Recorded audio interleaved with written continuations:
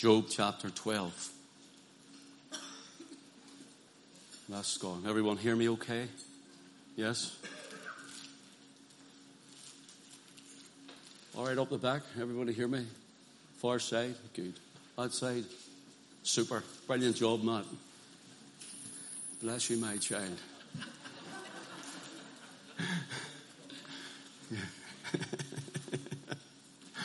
Oh, dear. We're just going to read a couple of verses from Job chapter 12, beginning to read at verse 4.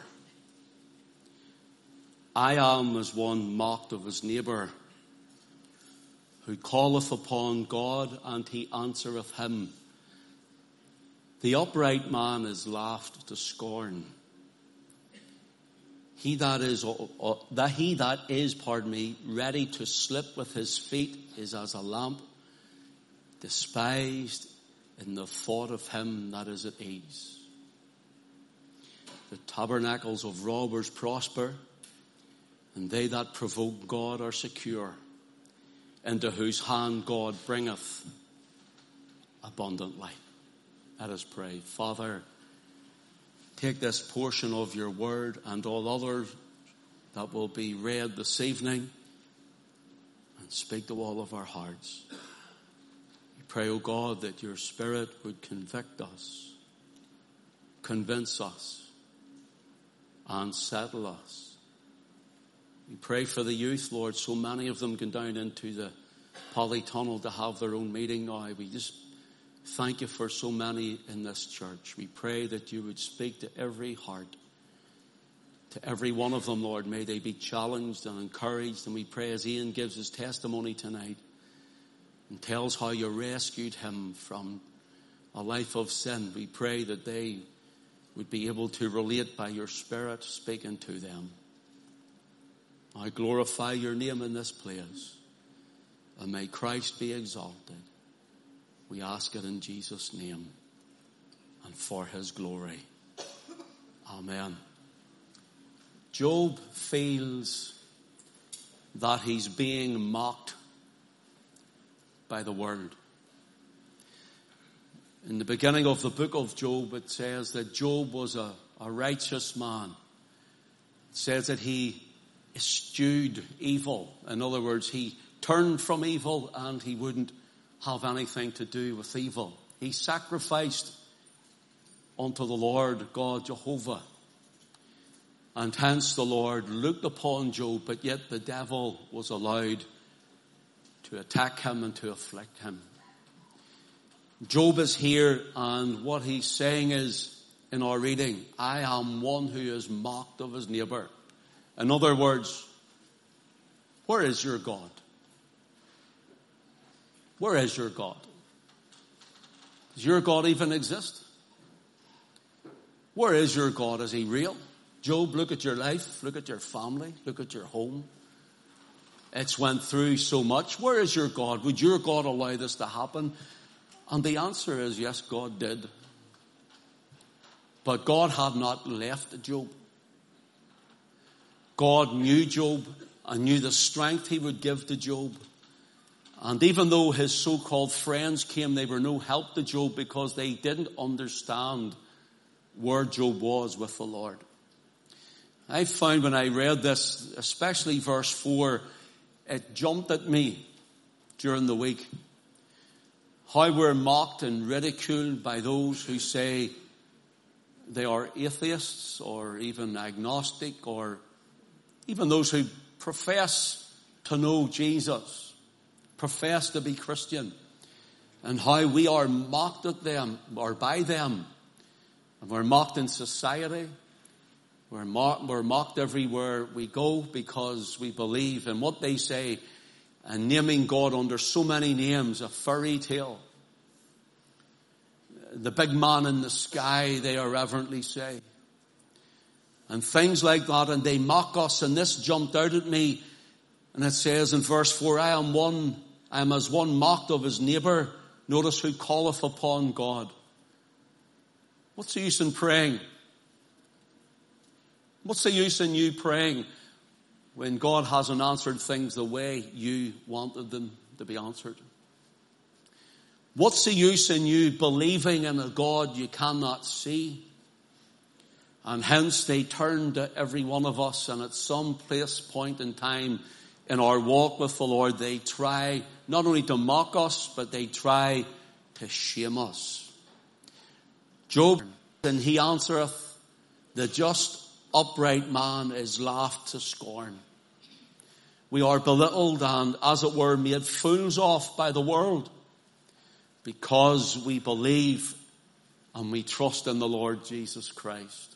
Job knew what that was like, especially in a time of severe trial when he thought there was no help anymore for him. Then in verse 5, he that is ready to slip with his feet is as a lamp despised in the thought of him that is at ease. In other words, the light that you have and have been speaking of, the light that you carry of the gospel of saving grace in Christ, and sometimes you're so weak they think, well, we are sitting at ease. We have everything in order. Our ducks, as it were, are in a row. We follow the science, and we are more intellectually secure in the knowledge that we have over you. And the light that you purport to shine is now growing dim, and it is diminishing. I'm sure all of us, every one of us, can relate to some degree of how the world is. The very news, the social media, the newspapers, every way, from every person, every angle, they come against God and His elect. Brothers and sisters, tonight I want to speak on the topic, the words or the last words of saints and sinners. The last words of saints and sinners. I want to read to you some of the last words of those who knew Christ before they passed away and how they entered into eternity. And then I want to read also, firstly, we're going to look at those who did not know Christ as their Lord and Savior, and their recorded words of how they entered into eternity. How they left this world and this scene of time and went into the darkness. Bear with me while I go through some of these. First of all, I know it's the last words of saints and sinners, but we'll look at the sinners first. You know, they tell us today that there is no God. We hear it everywhere. You know, Psalm 14 and verse 1 and Psalm 53 and verse 1, the two Psalms are basically the same, but they both say in the first and opening verse, the fool hath said in his heart, there is no God. So let's look at those who say there is no God, or they think they know God to some portion or degree, and they don't know the Jesus of the Bible. They don't know the salvation that He brings, and they can't understand. They can't understand or get the grips, the Christ who loved us and gave Himself for us. Listen to these quotes from different people who were unbelievers before they passed away. First of all, Caesar Borgia. He was the illegitimate love child of Pope Alexander VI. He was an Italian nobleman, a politician, and he became a cardinal. But listen to his last words before he passed into eternity. While I lived, I provided for everything but death. Now I must die, and am unprepared to die. From a cardinal. He said, I am unprepared. I prepared for so many things in life. But now, when I'm coming to this point in time, I am unprepared to die.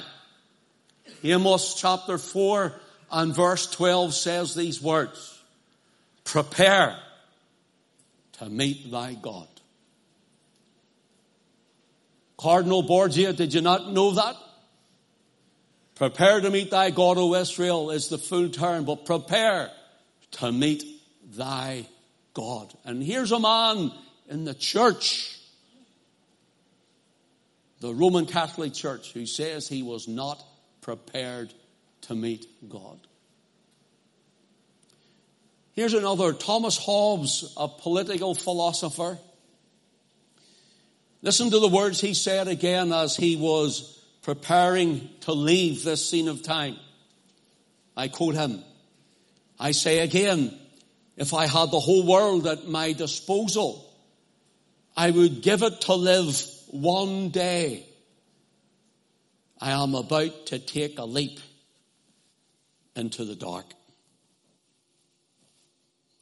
Here a man says, if I had the whole world at my disposal, I would give it for one day more of life. If he should, Lord Jesus says, what shall it profit a man if he should gain the whole world and lose his own soul? Or what shall a man give in exchange for his soul? Some years ago, quite a lot of years ago, nearly 20 I think, I went to visit someone in the Marie Curie, and he was a believer, but he was quite carnal at times. He wasn't fully in at times and more fully out. He was up and he was down, but professed to know the Lord. And I went to visit this man, and this was his words. Pastor, pray the Lord gives me a little while longer. And I said, why? Why would you want a little while longer? He says, for I am about to die, and I know that I didn't serve the Christ whom I professed.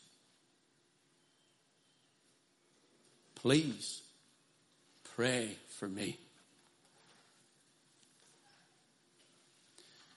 Brother, sister, where do you fit into this bracket? Jesus said, for what shall it profit a man if he should gain the whole world and lose his own soul? Or what shall a man give in exchange for his soul? Listen to another, Thomas Paine, leading atheistic writer in the American colonies. He wrote the book, The Age of Reason. In other words, the Bible is just like another book of philosophy. The Bible, it isn't revelation of God, but rather reason about God. And at the most, you could be a deist by reading it. In other words, you believe in some sort of a higher being. And it went into print all over. People reading it and being lost for all eternity, being drawn away from Christ. Listen to his words. Stay with me. For God's sake, I cannot bear to be left alone. Oh, Lord, help me. Oh, God, what have I done to suffer so much? What will become of me hereafter? I would give the worlds, if I had them, that the Age of Reason had never been published. Oh, Lord, help me. Christ, help me. And don't leave me. Stay with me. Send even a child to stay with me, for I am on the edge of hell here alone. If ever the devil had an agent, I had been that one, he says. Says, I'm on the edge of hell. Help me. I must leave Thomas Paine with the Lord, for was this true repentance? Only God would know. But you know, the Lord Jesus says in Luke 13 and in verse 27, there will be those who come to him, and he will say, I know you not whence you are. Depart from me, all ye workers of iniquity. Verse 28, there shall be weeping and a gnashing of teeth. The words of Christ himself. The words of Christ himself. I'm sure many of us are familiar with Voltaire, the famous, or the infamous, maybe it would be a better rendering, anti-Christian atheist. Listen to his words. His doctor is with him, and he's about to die. I have swallowed nothing but smoke. I have intoxicated myself with the incense that turned my head. I am abandoned by God and man, he said to Dr. Fortune. I will give you half of what I am worth if you will give me 6 months of life. Dr. Fortune said this was not possible. And Voltaire turned and said to Dr. Fortune, then I shall die and go to hell. It's tragic. It's tragic. Then I shall die and go to hell. Voltaire's nurse is reported to say this. For all the money in Europe, I wouldn't want to see another unbeliever die. All night long he cried for forgiveness. Did he find it? I don't know. I don't know. But I can tell you this, everyone thinks at the last moment, I will cry and God will forgive, or I will cry and that's the end of it after living a life of debauchery and sin and shaking the fist against God and claiming there is no God, being a fool in their own heart. And listen to what it says about Esau in Hebrews 12 and verse 17. It says, he found no trace of repentance, though he sought it carefully with tears. Now you work that out. I believe in a deathbed repentance. I have to, for some of my family have it. And it's all I have to hang on to.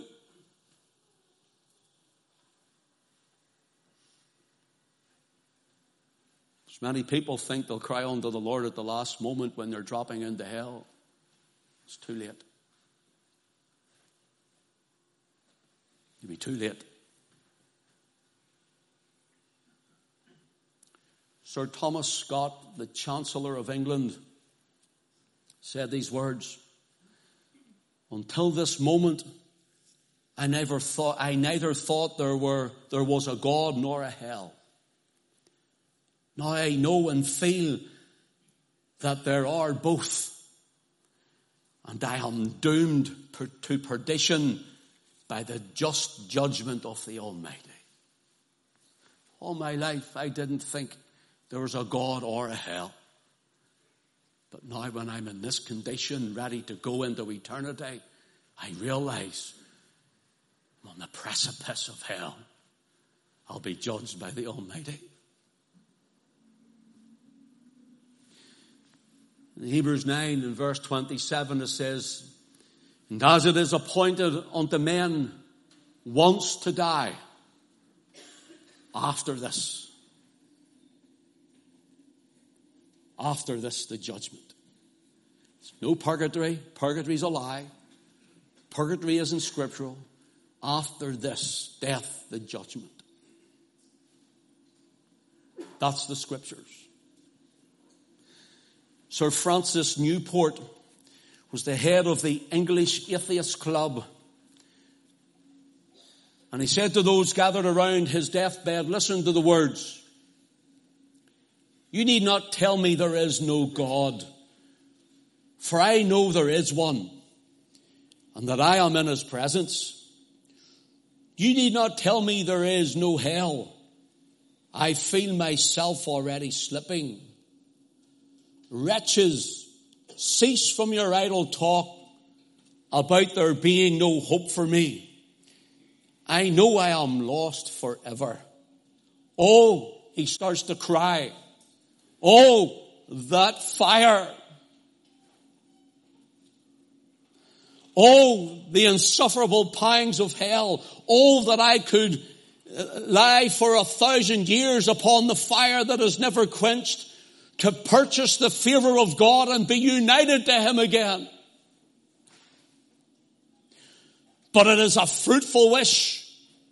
Millions and millions of years will bring me no nearer the end of my torment than one poor hour. He finishes with, oh, eternity. Eternity forever and ever. All the suffering pangs of hell. This man wished that he could even go to hell for a lot of years to make it up to God that he might leave it. And he realized there's no such thing. He realized he wasn't ready, he wasn't right, he wasn't saved, and he hadn't been trusting in a God who came to redeem the lost. And now he's lost forever.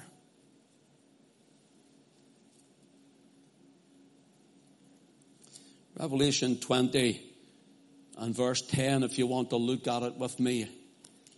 Revelation chapter 20 and verse 10.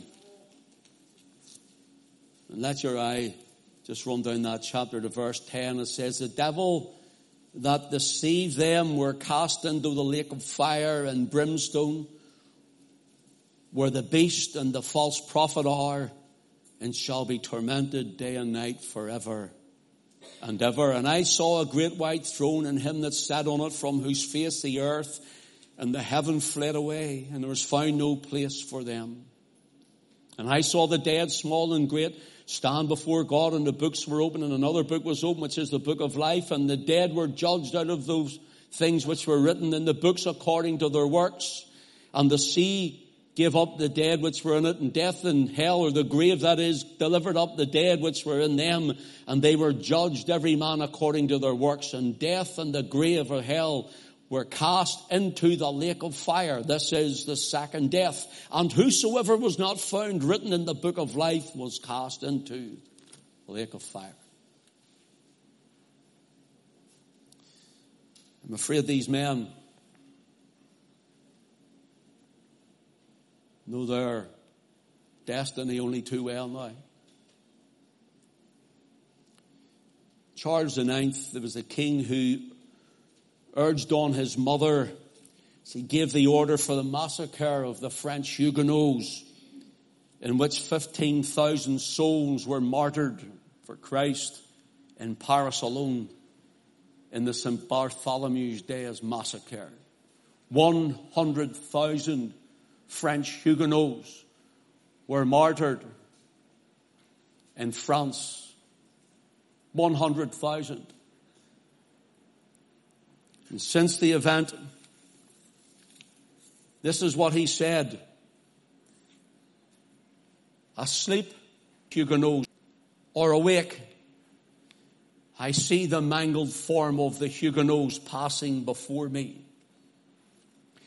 They drop with blood, they point at their open wounds, and oh, that I had spared at least the infants at the bosom.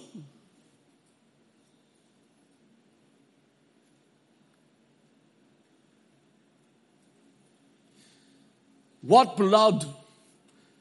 I know not where I am. How will this end? What shall I do? I am lost forever. I know it.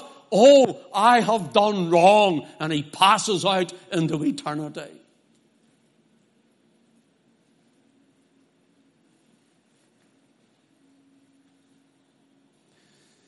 In Ecclesiastes 3 and verse 5, this is what it says.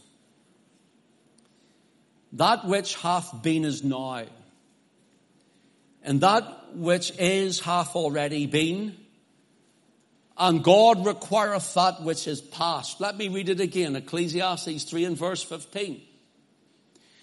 That which hath been is now, and that which is hath already been.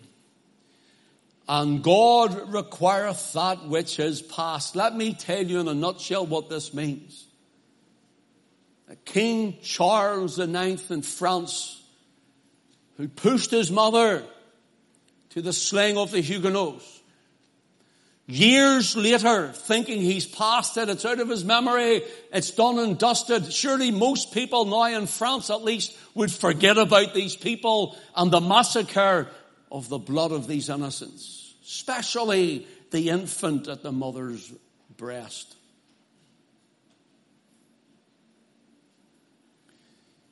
It means here that which hath been. That which has been years ago, that which you done years ago and is forgotten about in your mind, you've tried to deal with it and get rid of it. And maybe so many years ago we said, well, that was then.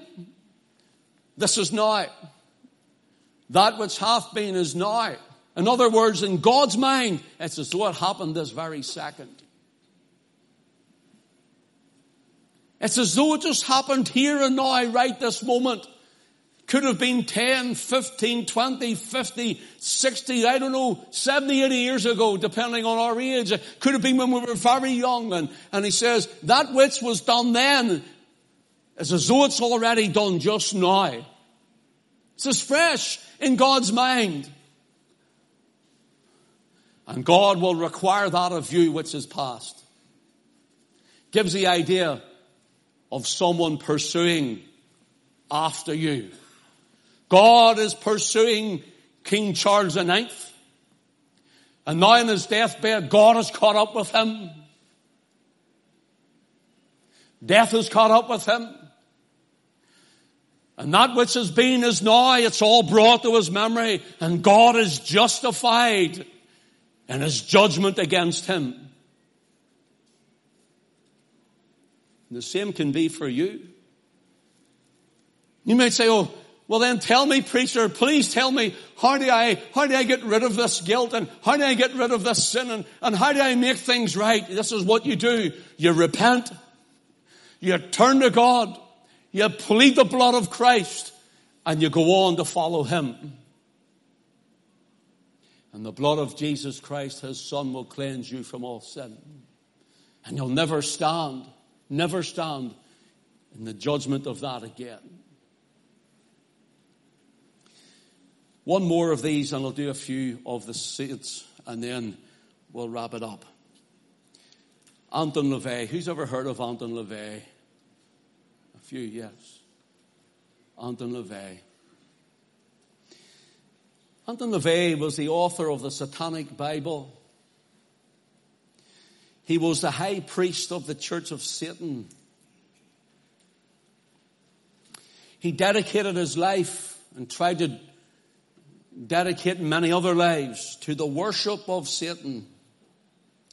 In one of his more widely known quotes, this is what he said: there is a beast in man that needs to be exorcised, not exorcised. There's a beast in man that needs to be exorcised, not exorcised. He wanted people to exorcise the beast. We have read from Revelation 20. We know where the beast ends up, don't we? We know where the spirit of the beast ends up, in the lake of fire. Listen to his dying words. Oh my. Oh my. What have I done? There is something very wrong. There is something very wrong. And he goes out into eternity without Christ. Out to be with his master. The place prepared for the devil and his angels.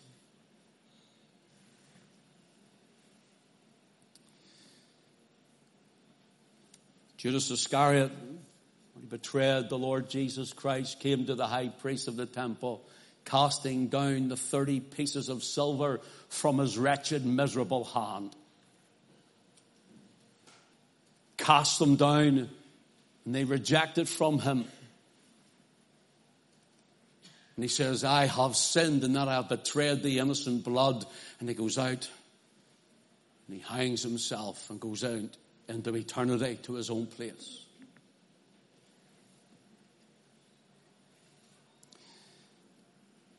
I think we should look at how the saint, and many of them have passed away from this scene of time. Turn with me to Acts chapter 7, please. Acts chapter 7. This is the martyrdom of our brother Stephen.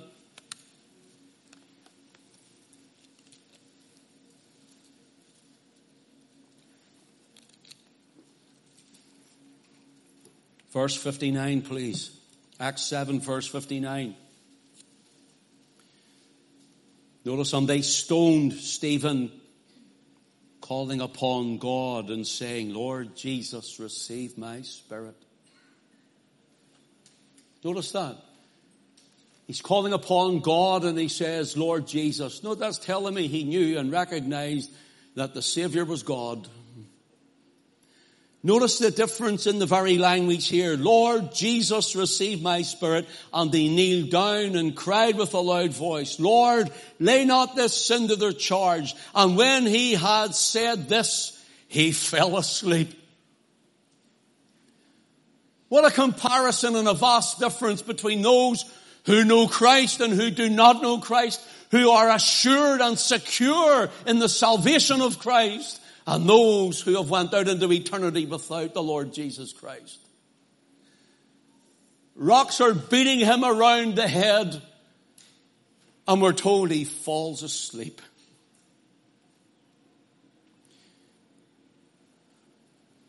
In 2 Timothy chapter 4, listen to the Apostle Paul before he goes to the chopping block. 2 Timothy 4 verses 6, 7 and 8. For I am now ready. Bit of a difference here, isn't it? Compared to the Cardinal Borgia. I've prepared for everything, but I'm not ready. See, you're preparing for everything, people, but are you ready? Ready should Jesus come or call. Ready should Jesus come again or call. And Paul says, for I am now ready to be offered, and the time of my departure is at hand. Notice what the apostle's saying. The rest of them are squealing and crying, don't leave me, help me, I'm on the precipice of hell here. Paul says, it's time nearly I was going. My departure's at hand. Our pastor used to say, Pastor McConnell, Paul was in the departure lounge, waiting for his flight home. See the difference here? In someone who knows him, who is secure in him, who loves the Lord Jesus. See the difference here with Paul? For I am now ready, and the time of my departure is at hand. I have fought a good fight. I have finished my course. I have kept the faith. Paul isn't saying, even like the brother who said to me, oh, pastor, please pray that the Lord would give me even a few more days or a few more months or a bit longer of time. No, here, Paul is saying, listen, I've done my bit. I've done my bit. I've been through it all. And praise God, I'm ready to go. I'm ready to go.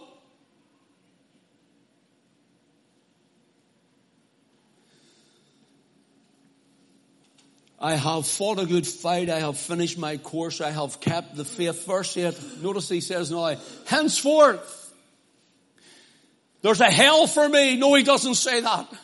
Henceforth, there's a devil for me. He doesn't say that. Henceforth, it's judgment for me. He does not say that. Henceforth, there is laid up for me a crown of righteousness, which the Lord, the righteous judge, shall give me at that day, and not to me only, but unto all them that love his appearing. Do you love his appearing? Are you waiting for his appearing? I'm not waiting for this sort of piff, puff, poof, we're all disappearing. I'm looking for him coming. I'm waiting for his appearing. And I love to see his appearing.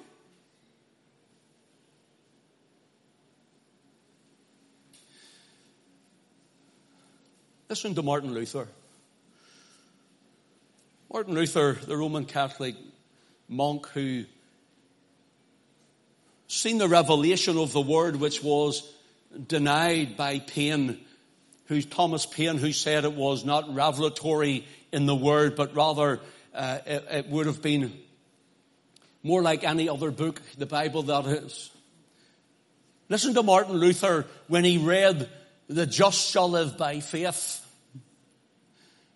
And he brought the 95 Theses to the Wittenberg Door Cathedral on the 31st of October 1517. And there he nailed them there. Listen, Martin Luther wasn't for leaving the Roman Catholic Church. Do you realize that? He wanted to reform it.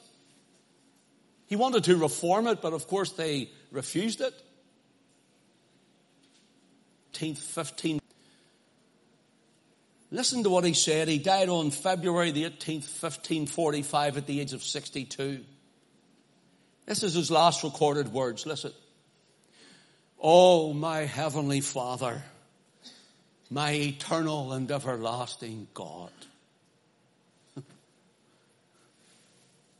Isn't that powerful?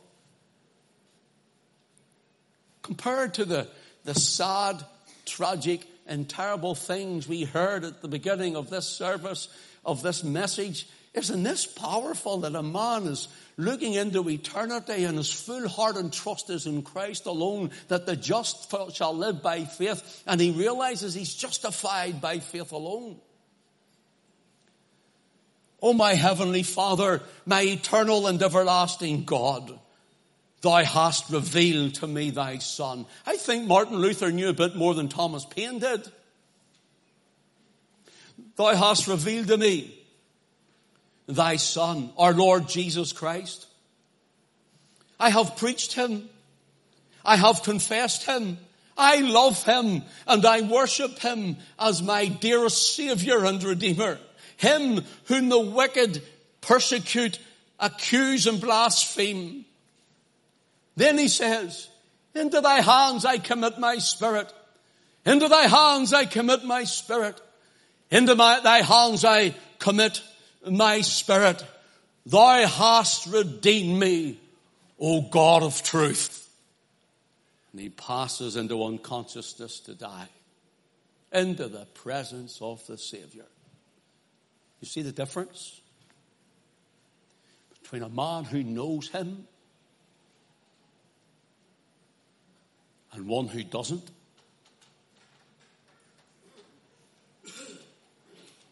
Philip Melanchthon, the reformer, April the 19th, 1560, age 63, when asked by his son-in-law if he wanted anything. This is on his deathbed. He's asked by his son-in-law if he wanted anything. Listen to his reply. "Nothing but heaven." Nothing but heaven. And I have spoke to many a godly believer who loves the Lord and has done for many years, speaking to them in their last days or maybe even hours. And many of them have actually turned to me and said, "I just want to go home. I wish you'd just come and take me home." Well, this old world will never hold me. In a moment I'll be gone, for I have made my consecration and I have my wedding garments on. Hey, there's nothing like it. There's nothing like knowing the Savior. There's nothing to compare to the knowledge of Christ in your life. This isn't a Protestant thing. This isn't a Catholic thing. This isn't any other thing. This is a salvation thing. Found in Christ alone. Found in Christ alone. Philip Melanchthon, after he said he wanted nothing else but heaven, to those around his bed, they were adjusting the bedclothes around him, straightening them out and maybe plumping up if they could of a pillow. And he asked them this, not to disturb his delightful repose. Do you want anything, Philip? Nothing but heaven. And they start faffing round him. And he says, please, don't disturb my delightful repose. I'm getting into glory. I'm ready. I'm saved. I'm Christ's. He owns me. He's bought me and I'm his.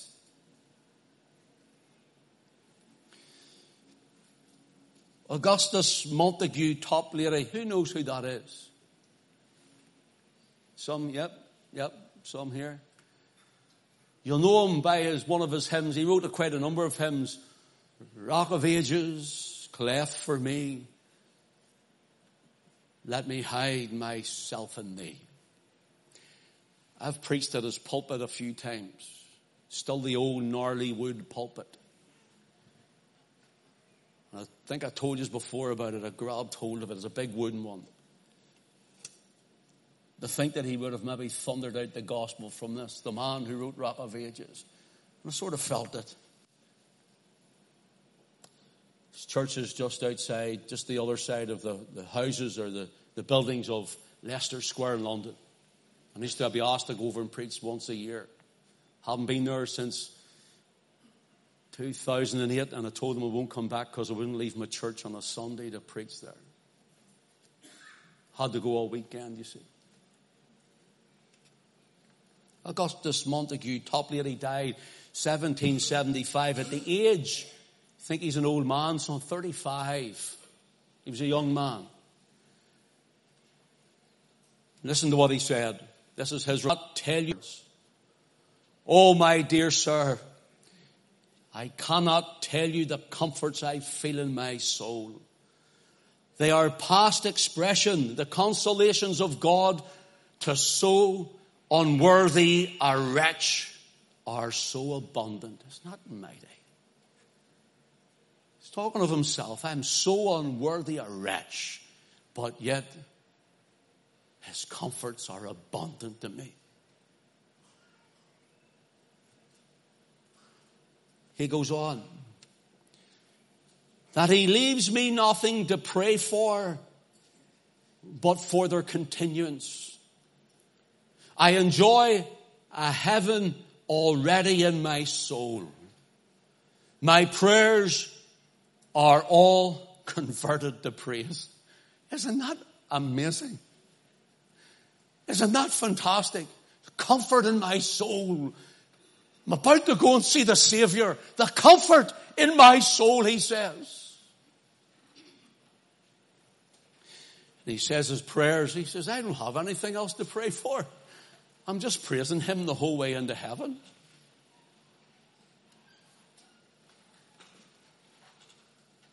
Jonathan Edwards wrote the famous and preached the famous sermon, Sinners in the Hands of an Angry God. He's done a great work in the United States, and this is what he said: trust in God and you shall have nothing to fear. Trust in God and you shall have nothing to fear. Are you trusting in God tonight, friend? Are you trusting in him? If you are, you have nothing to fear. If you aren't, you have everything to fear. And lastly, Charles Haddon Spurgeon died at the age of 57 in 1892 on the 31st of January. This is what he said. My theology is very simple. He wasn't simple whenever he was in full flight. He knew what he believed. But listen to what he says. This is on his deathbed. This is what matters. This is what counted. It was all lined along. This is what matters on that time. He says, my theology is very simple. I can express it in few words, and they are enough to die by. You ready? Jesus died for me. That was it. I'll go into eternity with Jesus died for me. How did you get here, Charles Haddon Spurgeon? Did you get here because you're a great preacher? No, not at all. Did you get here because you've done a great work? No, not at all. Did you get here because you were such a good man or a godly man? No, not at all. I'm a wretch. Then how did you get here? Jesus died for me. That's going to be mine. 100 out of 100 of us, 100% of us, we will all stand before him as either judge or Savior. How did you get here, Ken? You heard a little bit this morning of where I was saved from. God willing, maybe more next week, and what the Lord done for me. How did a wretch like you get here? Jesus died for me. Nothing else. There's nothing else. He died for me. You know what? I feel blessed in my soul already to know that he died for me. Romans 5 and 6 says, for when we were yet without strength, in due time Christ died for the ungodly. See the word ungodly, it's the word asebus. And it means the ones who were destitute of reverential awe toward God. I had no reverential awe toward God. Nothing toward God. Yet I didn't know that 2,000 years ago or so, Jesus hung and bled and died for me. Oh, the Father knew. I didn't know.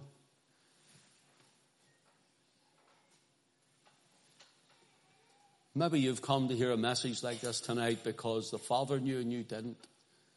It's time to get saved. It's time to get right with God. I'll finish with this. In 1 Thessalonians chapter 5 and verses 9 and 10, it says, for God hath not appointed us to wrath.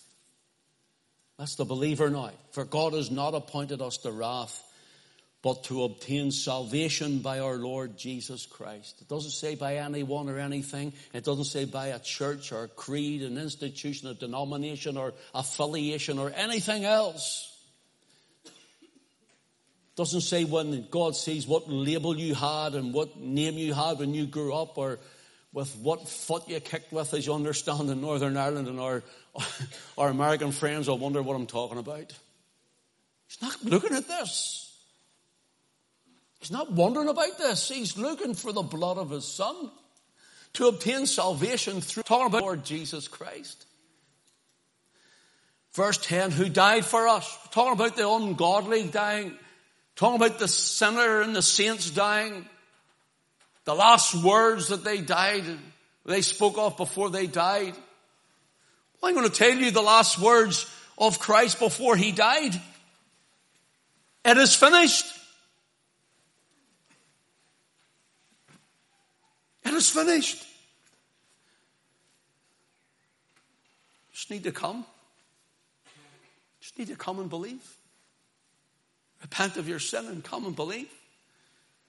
Plead the blood of Christ and plead for mercy and forgiveness, and you'll receive it and walk with him.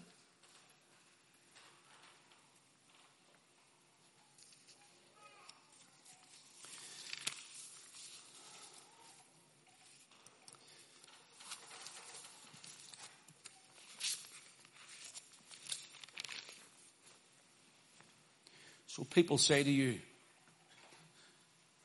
you really believe in God? You're mad. Something wrong with you people. You believe in somebody you can't see. Let me tell you something. I might not see him with my natural eye. But do you see in the Spirit when I read the Word? He's more alive to me than anybody else. Because he goes home with me when you don't. And he goes home with you when I don't go with you. Jesus is alive in me. One illustration, that's me done. There's a man out walking one day. It's quite windy. And there he sees a young boy in the distance, and walking up to him, he sees that he has something in his hand, and the closer he gets, he realizes there's a cord going up into heaven, but there was low clouds on the hill on which he stood, and there was just a cord going into the clouds. The boy's doing this. He says, "Son, what are you doing? What are you doing?" The wee boy says, "I'm flying the kite. I'm flying the kite." And the man turns to the boy and says, "But son, you can't see a kite. How do you know there's even a kite there?" The wee boy says, "Because I can feel the tug. Because I can feel the tug." Ken, how do you know Christ is alive? Because I can feel the tug. I can feel the tug. How do you know if Christ draws you if you're not saved? I'll tell you, no, you'll feel the tug. Drawing to Christ. What about you who's wandered away from him? Do you feel the tug?